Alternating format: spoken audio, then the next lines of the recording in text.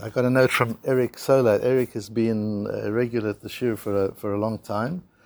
And he says, I'm starting a new job today, at least for the next few weeks. I'll be unable to join the Matmonim in person. Eventually his hours will change and he'll be able to. Wanted to let you know that since the Chagim, my commitment to attend the Shir every day has had such a wonderful effect and has provided new dimensions to my connection to Hashem and to Yiddishkeit. The same day I got a note from somebody I don't even know. Just wanted to tell you, started listening to your Matmonim and the Daf and it has transformed my learning, my inspiration, my approach to life, Shabbat, Torah, business, and my enjoyment of the whole Daf Yomi process, which has been challenging at times. It's nice. These are inspiring, encouraging messages to get from time to time. They're encouraging for me. I hope they're inspiring for you. And I hope that everybody who listens also introduces people they know who would be interested in this to it, that it's not just something we keep to ourselves. At the moment, we've got about between 100 and 200 people every day that listen. But there are many, many more who would get a great deal out of it. So if you can bear in mind to expand the circle of people who would appreciate and get something out of this learning.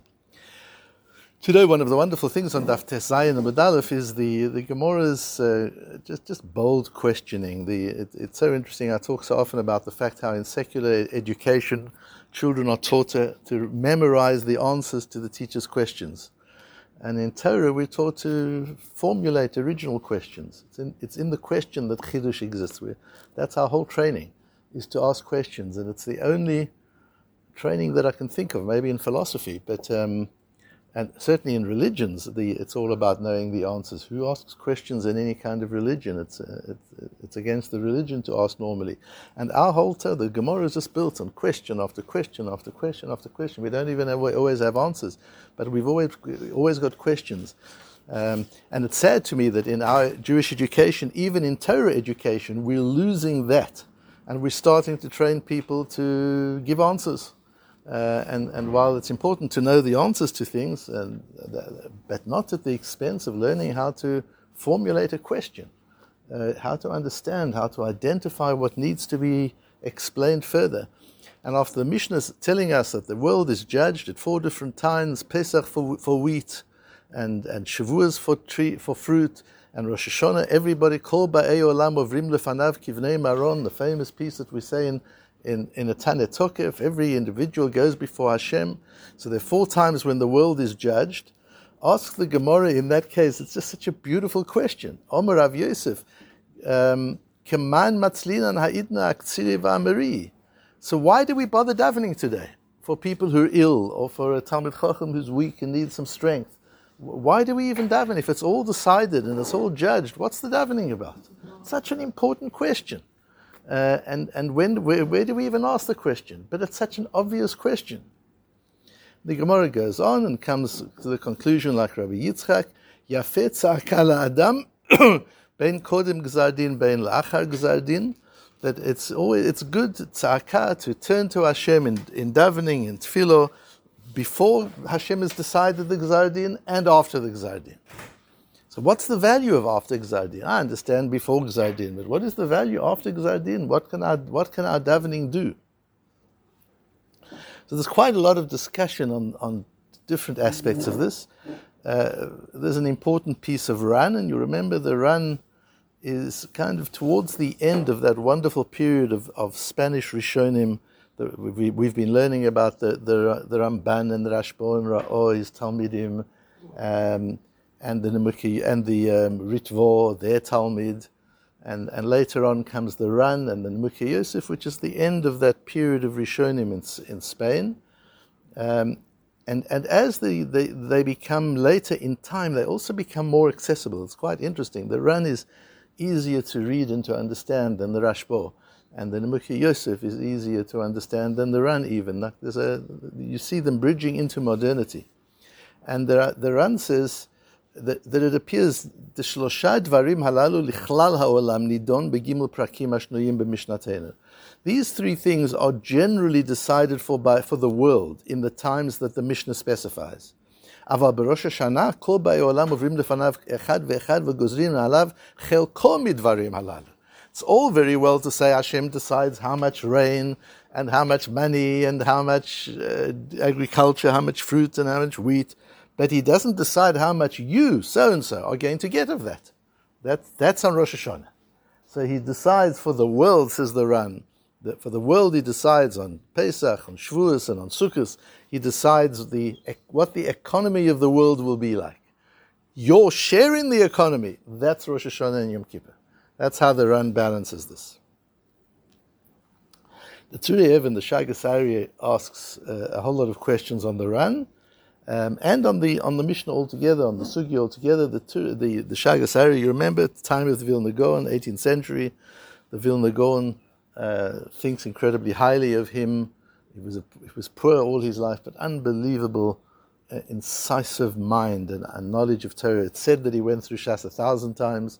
Just he knew it all so clearly, and he learns with such clarity and explains with such clarity. Reb Chaim Volozhiner was a Talmid of his, so it's all part of that school.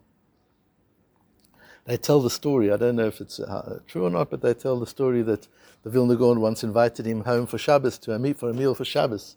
And he said very apologetically, I have a rule that when I'm traveling alone, I don't go out for Shabbos because usually the host's wife is at the table as well, and if I'm not traveling with my wife, I don't sit at a table where there are other women.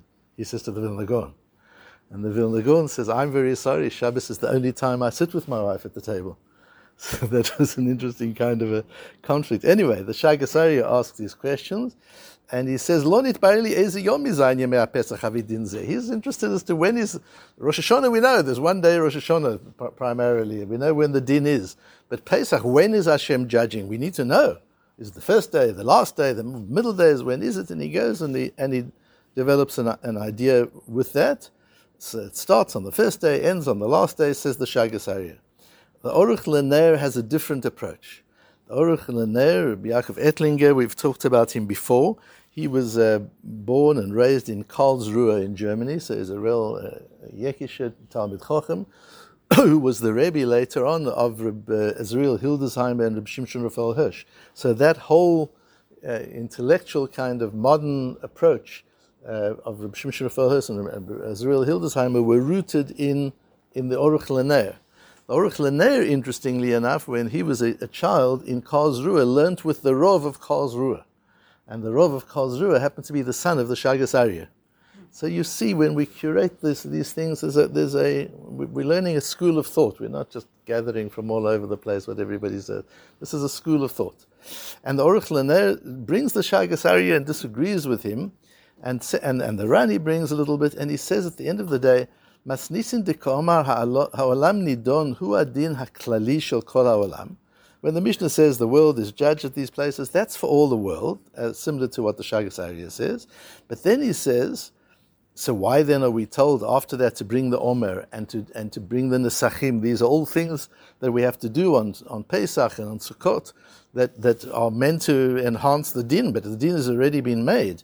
Perush mehadin shenigzar al hatvua im ma'at im rav tavo lachem bracha v'chein inyan geshamim d'chai. What this is talking about is not how much rain will come, and it's not like the Ran says how much you'll get of it, but whether this will be Gishmei Brocha and when it will be Tvuas Brocha or not. So it emerges, says the Aruch LaNer, that we have one further category than the Ran. Ulefi dvarenu yesh od din shlishi. There's a third category. Dahainu biyom rishon l'chol ha'olam. On the first day of Sukkot and Pesach and Shavuos, the whole world is judged. Ufshari me'achad yitbarchu Yisrael bichlala al yedei ha'korbanot shel omer v'shtei halechem v'nisuch hamayim. And for the rest of Yom Tov, we're busy improving the bracha that we'll get from that which has been judged. We'll talk about that in a moment. So first day of Pesach, the Tvu is judged, and then the rest of Pesach, we're working on the bracha, our ability to access that.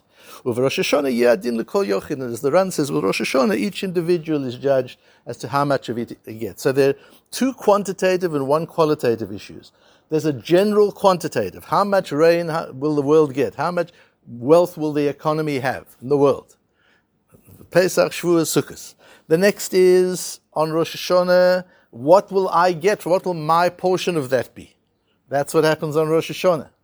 But on the rest of Pesach and Sukkot, and Shavuos as well. What am I doing? That's about the amount of bracha.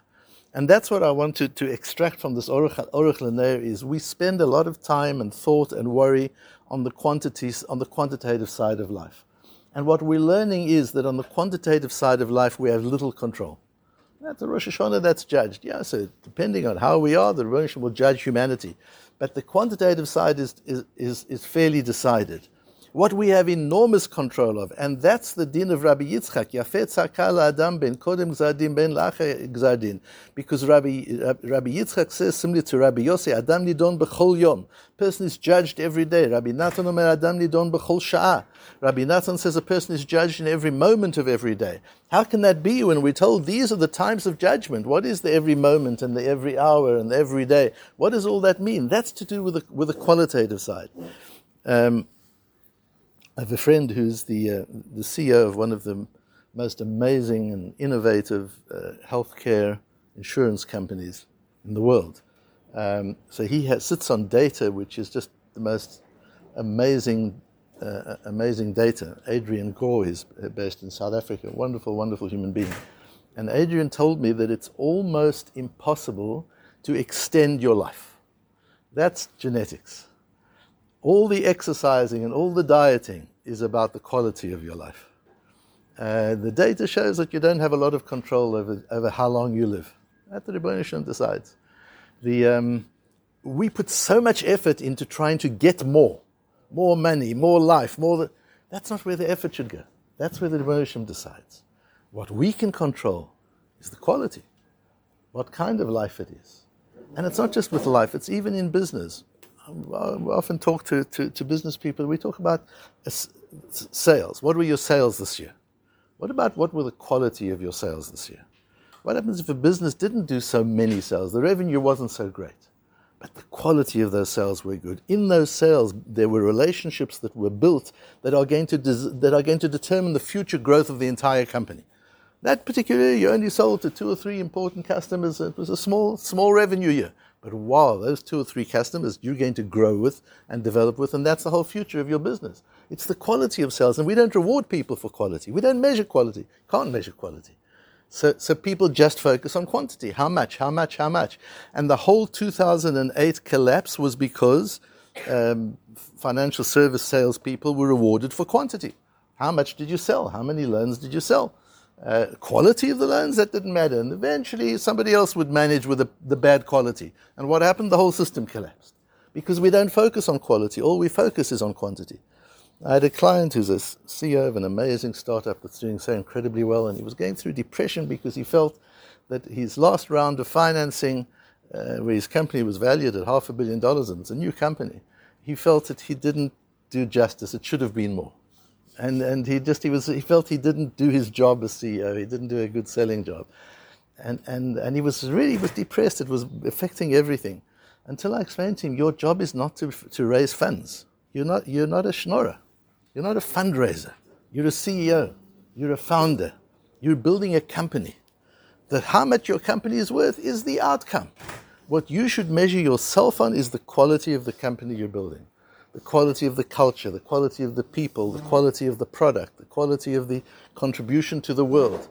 Leave the valuation to the market will take care of itself. That's not where you measure yourself. You're not a worse person or a worse CEO because the valuation was lower.